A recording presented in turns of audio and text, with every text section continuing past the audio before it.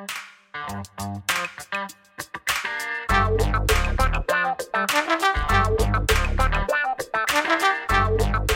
guys, Montel here, and welcome to this edition of Let's Be Blunt. My guest today is a queer multimedia artist working in the mediums of painting, sculpture, photography, modeling, and home decor. Her 60s psychedelic-inspired work showcase the beauty, freedom, and diversity she considers essential to establishing equity in the cannabis space and beyond. Her portfolio and commissions highlight her ability to adapt to different styles and aesthetics across spectrums of gender and sexuality, while merging the cultures of cannabis and art. Emily Eisen, thank you so much for joining us today on Let's Be Blunt with Montel. Thank you so much for having me. This is like a huge honor, and I'm just really happy to be here. Well, we're honored to have you with us. Tell us a little bit about your background. Where did you grow up, and when did you know you wanted to be a professional artist? So I grew up in Southern California in a little beach town called Manhattan Beach. And basically, I didn't know I wanted to be a professional artist until it kind of happened. I was really in the mindset that I was going to Washington, D.C. to be an activist. I was just super into all kinds of activism when I was in high school. I started a feminist union at my, high school when being a feminist wasn't cool. So I've just been doing this a long time, but I didn't really know I was going to be an artist until that Washington, D.C. dream didn't really work out for me, but it led me to this, which is much better for who I am now. And wait, how did that dream not working out lead you to a professional art career?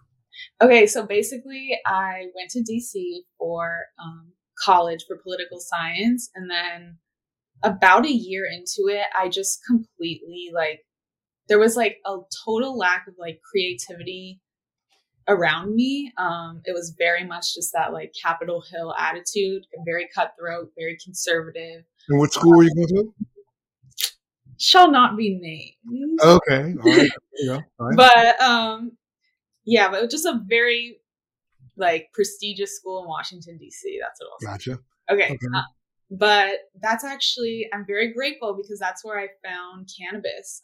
And my best friend, actually, my roommate, she was the one that was come in the bathroom and smoke this with me. So I was like, okay. And then I tried it. And then that's when I really reconnected to the creativity I had growing up. It was just kind of a passion. I've always done art.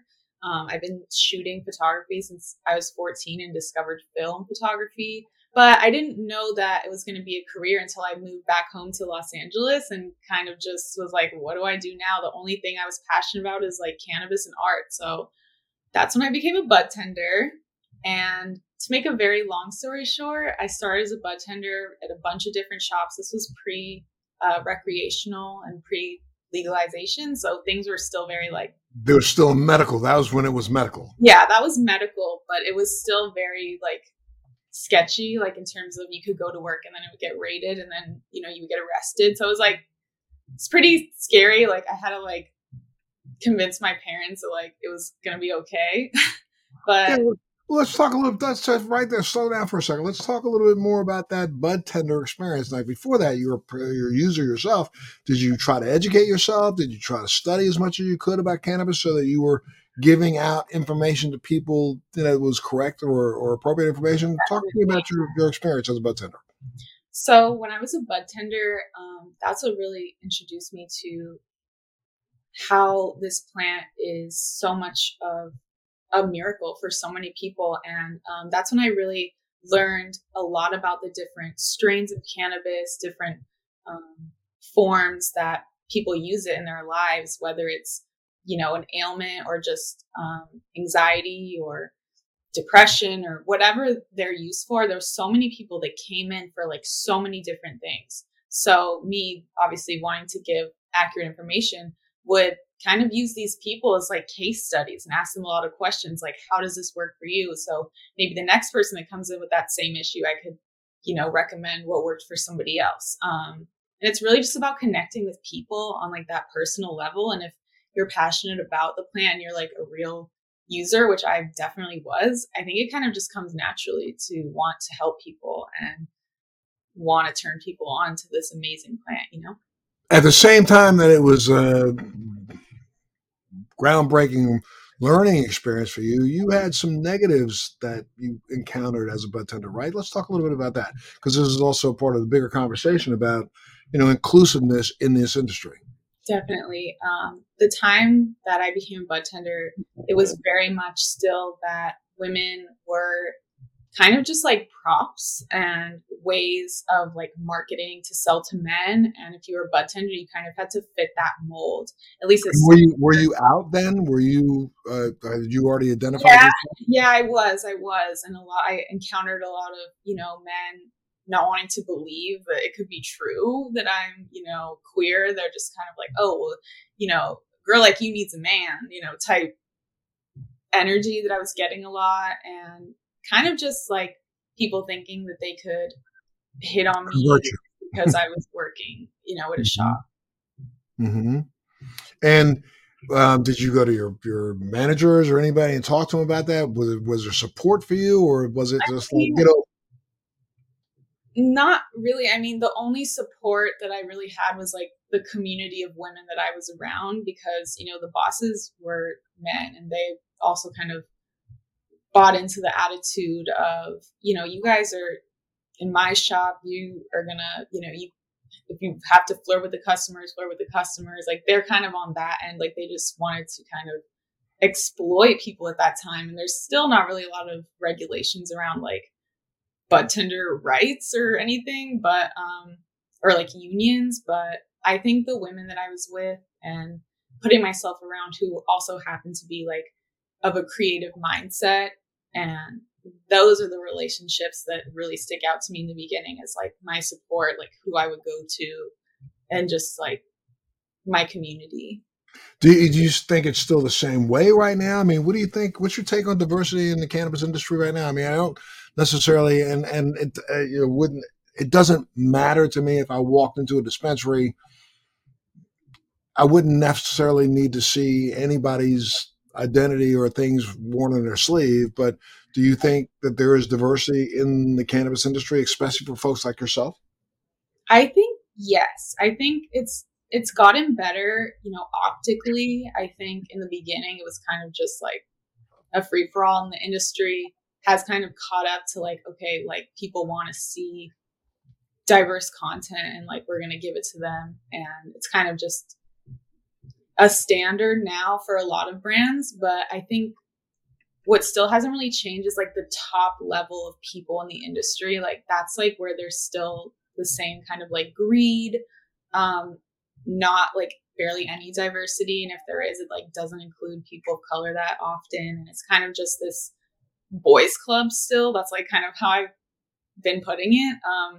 But I think like, I don't want to say at the bottom, but like on the lower levels of the industry, I think it's like really, there's so many talented people that have come in, and I'm just really grateful to, be a part of them. And I just want to uplift everybody to that level where it's not just diversity for diversity's sake. It's more like action, and like this community is going to be different than every other industry by, uplifting people instead of putting them down, I guess. So do you feel like the LGBTQ plus community has been fairly represented in the industry? I mean, no.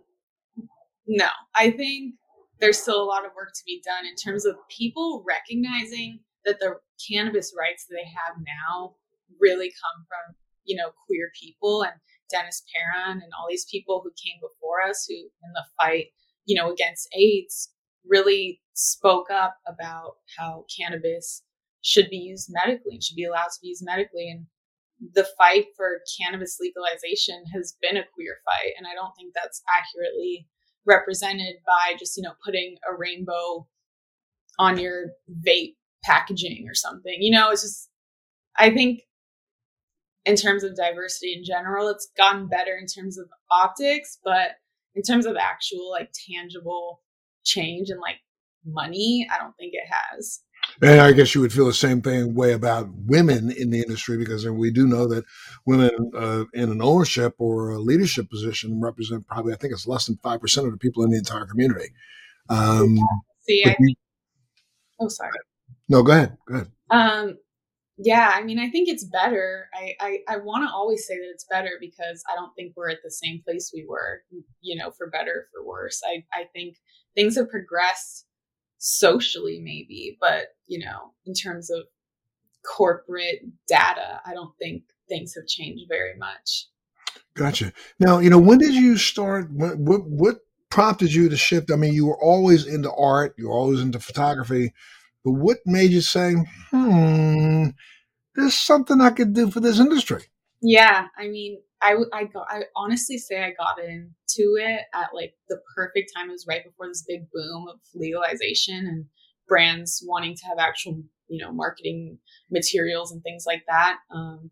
But basically, almost every like Instagram or marketing for dispensaries at the time or cannabis brands in general were just so lacking in like beauty, and like I was saying, it was usually just a girl like in a bikini, like posing, which I'm not hating on, but it's like it was for the male gaze like almost 100%.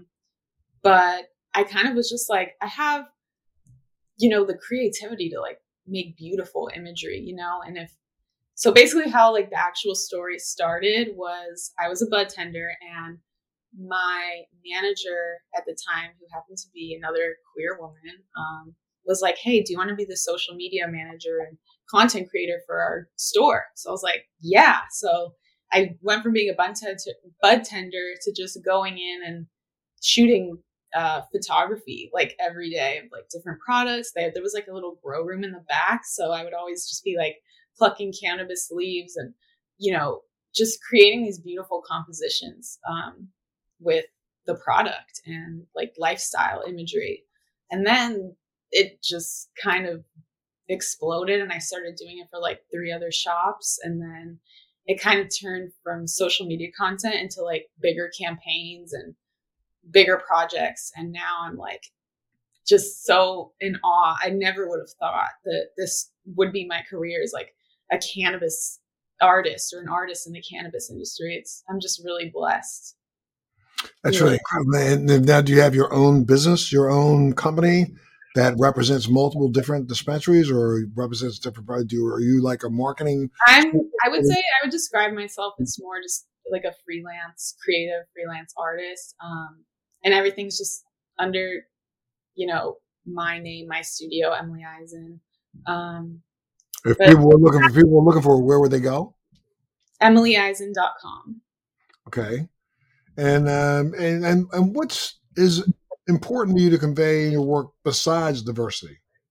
Right. Like, as I mentioned before, when there wasn't any diversity, diversity was great. And now there is a baseline of diversity in the industry. I think we have to take it beyond diversity and, into action and into tangible financial opportunities for people who aren't represented in this industry. So what I, aim to do with my work, at least in the cannabis industry, any industry, to be honest, is to bring in people that, I see, I spend my time with, that are deserving and just have so much to offer this space, and I think for me, my next step is really just kind of staying behind the camera a lot, and using my lens to showcase the people that I, want to see in the industry and in the world that have something real to say. Well, tell me a little bit about some of the latest projects you've been working on. So I have been getting into more editorial photography. I've been featured in many print publications so far, and that's kind of like been the next step for me. Like, even beyond cannabis, I just want to pursue editorial photography as, a main career. But I think I can't say right now what it is, but I am coming out with my first magazine cover with a very iconic classic cannabis duo, and it will be on stands in February. So everyone keep an eye out for it. And that was like the high, I think, of my career so far, is being able to shoot cannabis legends for like a magazine cover. And what inspired you to carry this kind of 60s theme throughout your work? It's honestly just my style. I think even since I was young, I always just loved the aesthetic of like the 60s and 70s, and just really admire the glamour that era brought. And I mean, I like to showcase the current cannabis user and current cannabis culture and put it in the context of like this love, peace and love era and also civil, change of the 60s. And really that's like the beginning of like this cannabis culture, and I think it kind of goes along with the counterculture. I'd like to evoke those images in my work. Wow. Now, if people, again, wanted to just see some representation of what you do, would they go up on that website you said, EmilyEisen.com? Yeah, EmilyEisen.com. And my Instagram is @EmilyEisen also. And that's just basically my portfolio. Everything's pretty much on Instagram. Sure. And having been in this business now, for how long have you been doing this? Maybe last 5 years or so? Yeah. I'm sorry. I chuckled when you said when I was young, but you're pretty young right now, dear. Right? Yeah.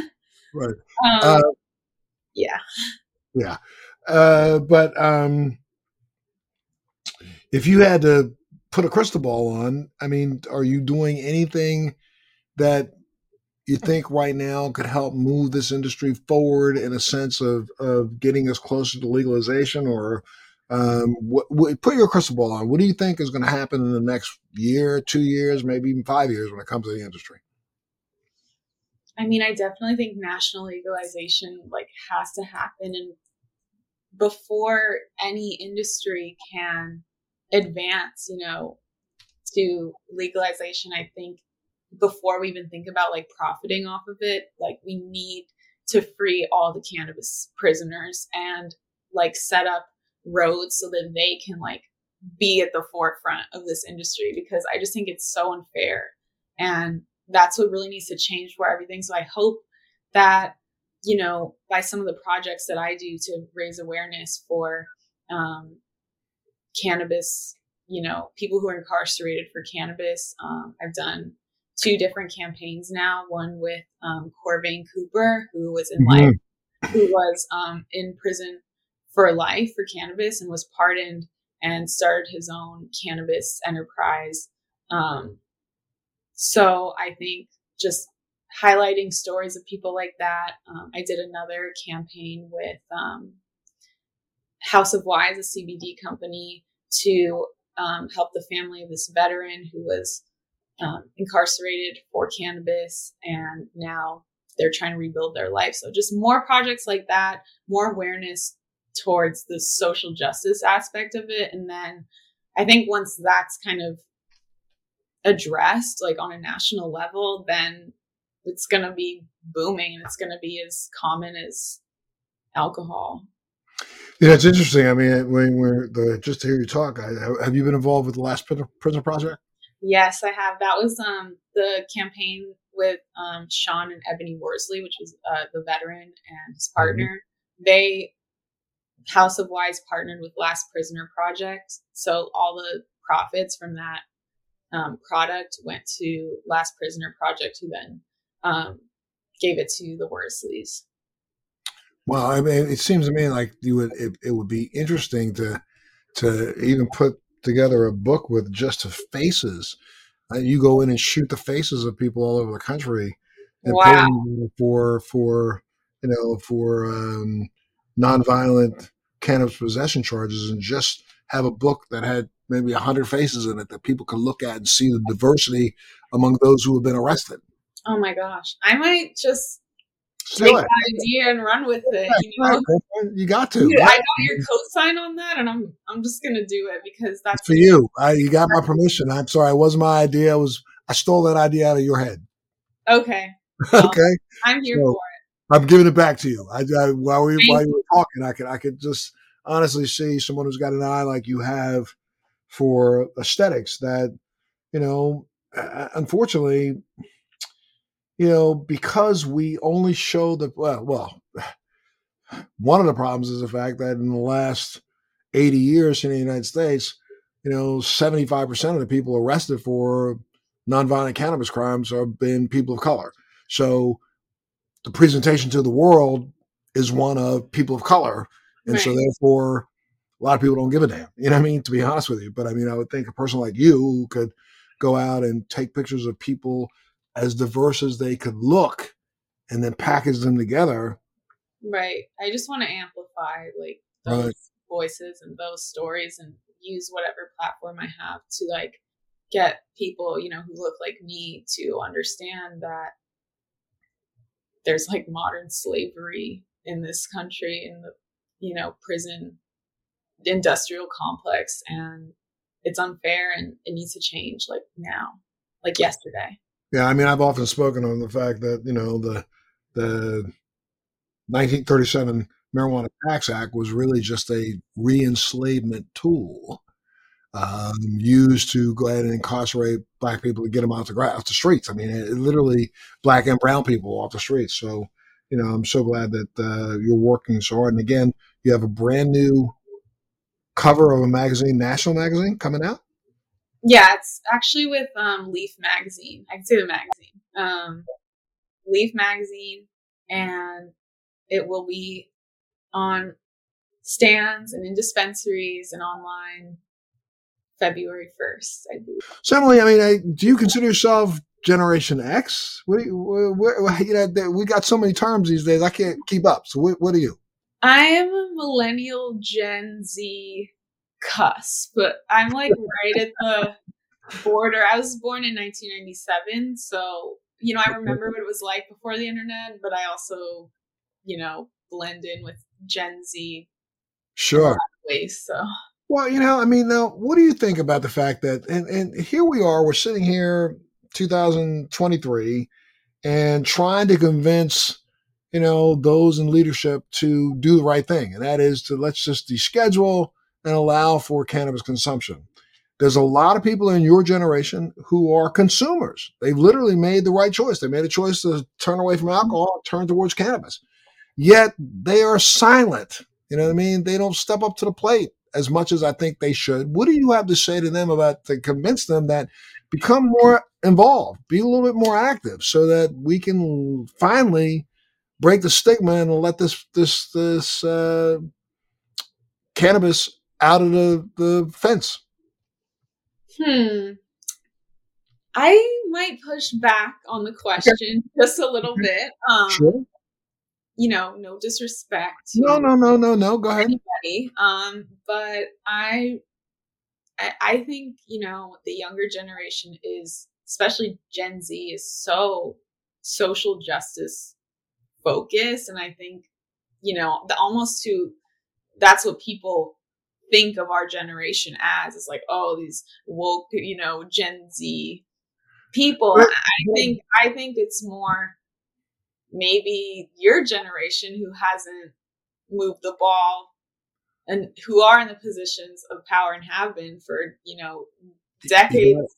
you got it. You got to now. I'm not going to push back. I'm just going to let's talk about that. It is because of my generation, the baby boomer generation, those born in I think the late 50s to the early 60s, that have now ascended to positions in legislations across the country that are the ones putting the bills forward Okay. to make it legal. I mean, if without my generation, I know facts. That's facts. Facts. and who remembers sneaking a joint under the bleachers and hiding it. Right. Now they're sitting here successful. And they go, well, it didn't really stop me. So they're the ones who were actually putting legislation forward. And that's not. I'm not arguing it. I'm just saying that I think that they're interested. And I'm also going to say, you're right. Your generation is extremely active and woke on a lot of issues, but I don't see a lot of them down carrying the signs or stepping into city council meetings and saying, let's knock off the stupid draconian laws when it comes to cannabis. Okay. I might be wrong. I might be wrong because No, I hear you. I hear you. I definitely agree. I think a lot of people from my generation maybe think some ways that are towards progress that maybe don't act or, or are just very active online and not in the streets. I don't know what needs to change. I think I just would call to all my generation, if you're going to enjoy this plant, you're going to know who paved the way and who has, taken the devastation of the war on drugs. So I think no matter who you're talking to, whether it's, someone who's been around since the beginning or someone who's just coming in now, I think there's a certain level of history that just needs to be taught and then action to go along with it. Yeah, I just think that we just got to get people to, with as much, we have 38 states in the District of Columbia that have passed some form of legislation to allow for cannabis. It's like, I think right now, I'm just, your generation, my generation, everybody in between, I think needs to step up to the plate, be counted, stop acting like, we know that in the year 2021, $25 billion worth of cannabis was sold in the legal market across the country. That's more than the amount of milk sold in grocery stores. That's more than energy drinks across the board. Yet, you look at the news or you watch what's going on, you don't see a lot of activism out here. This is not going to continue to progress unless we all come together and say, yes, I smoked yesterday, and damn it, I don't care what you think about it. But period. So I don't know. But I appreciate that. I appreciate your point. Yeah, I think, every generation is a beneficiary of this plant. And I think the division between, the generations needs to just come together, because with both of the power of the people and the power of the, Gen Xers or boomers or whatever you want to say, empower the older generation mixed with this, grassroots energy that Gen Z has. I think if that came together, knock it out the park. Unstoppable. Yeah. I agree with you. Well, look, I wish you so much good luck and success in what you're doing, and I'll be looking for your works. Thank you so much. And I would love to shoot you one day. So sure, we'll make that happen. Make it happen.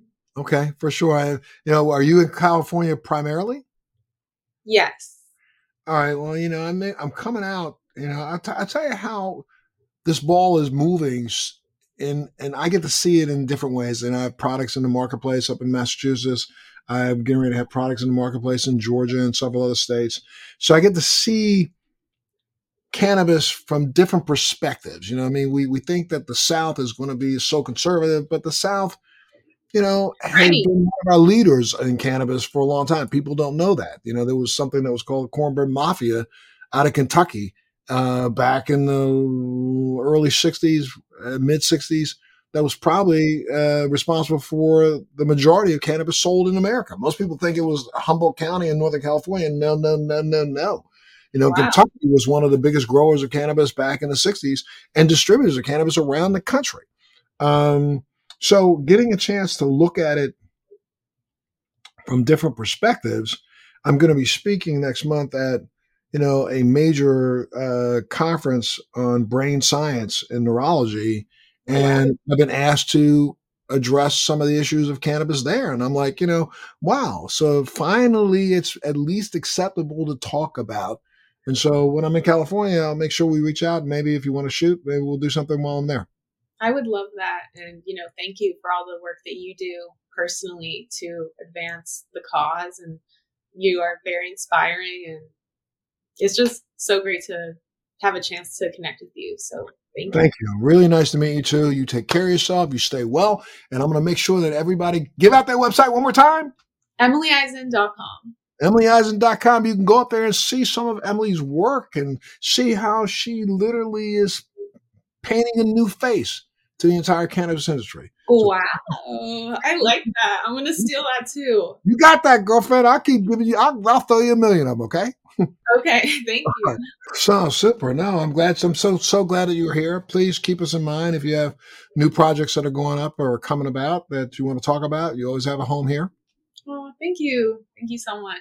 Absolutely, for sure. And make sure you keep tuning in to Let's Be Blunt with Montel. Thanks for joining me on Let's Be Blunt with Montel. Please make sure you're subscribed and hit the bell to be notified when new episodes post each week. We'd love to hear your feedback also, so please send us your comments.